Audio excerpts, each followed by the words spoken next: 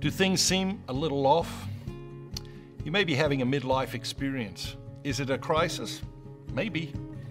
Here are 13 signs you might be having a midlife crisis. Number 1, you feel trapped. Number 2, you don't know what you want. Number 3, your life doesn't make sense anymore. Number 4, the things that used to satisfy you no longer satisfy you. Number 5, you're experiencing mild or severe depression or unusual mood swings. Number 6, you have a growing sense that there must be more to life. Number 7, shifting sleep patterns.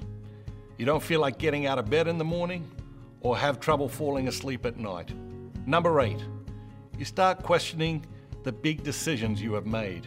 Number 9, you begin to question your priorities, values, and what you want from life. Number 10, you have trouble making even the smallest decisions. Number 11, everything and everyone frustrates you, including yourself. Number 12, increased compulsivity around food, drugs, alcohol, sex, shopping, or anything you consider a relief from the constant and mounting anxiety. Number 13, you have a sudden urge to lose weight, get in shape, look better, and feel better. Are you having a midlife crisis?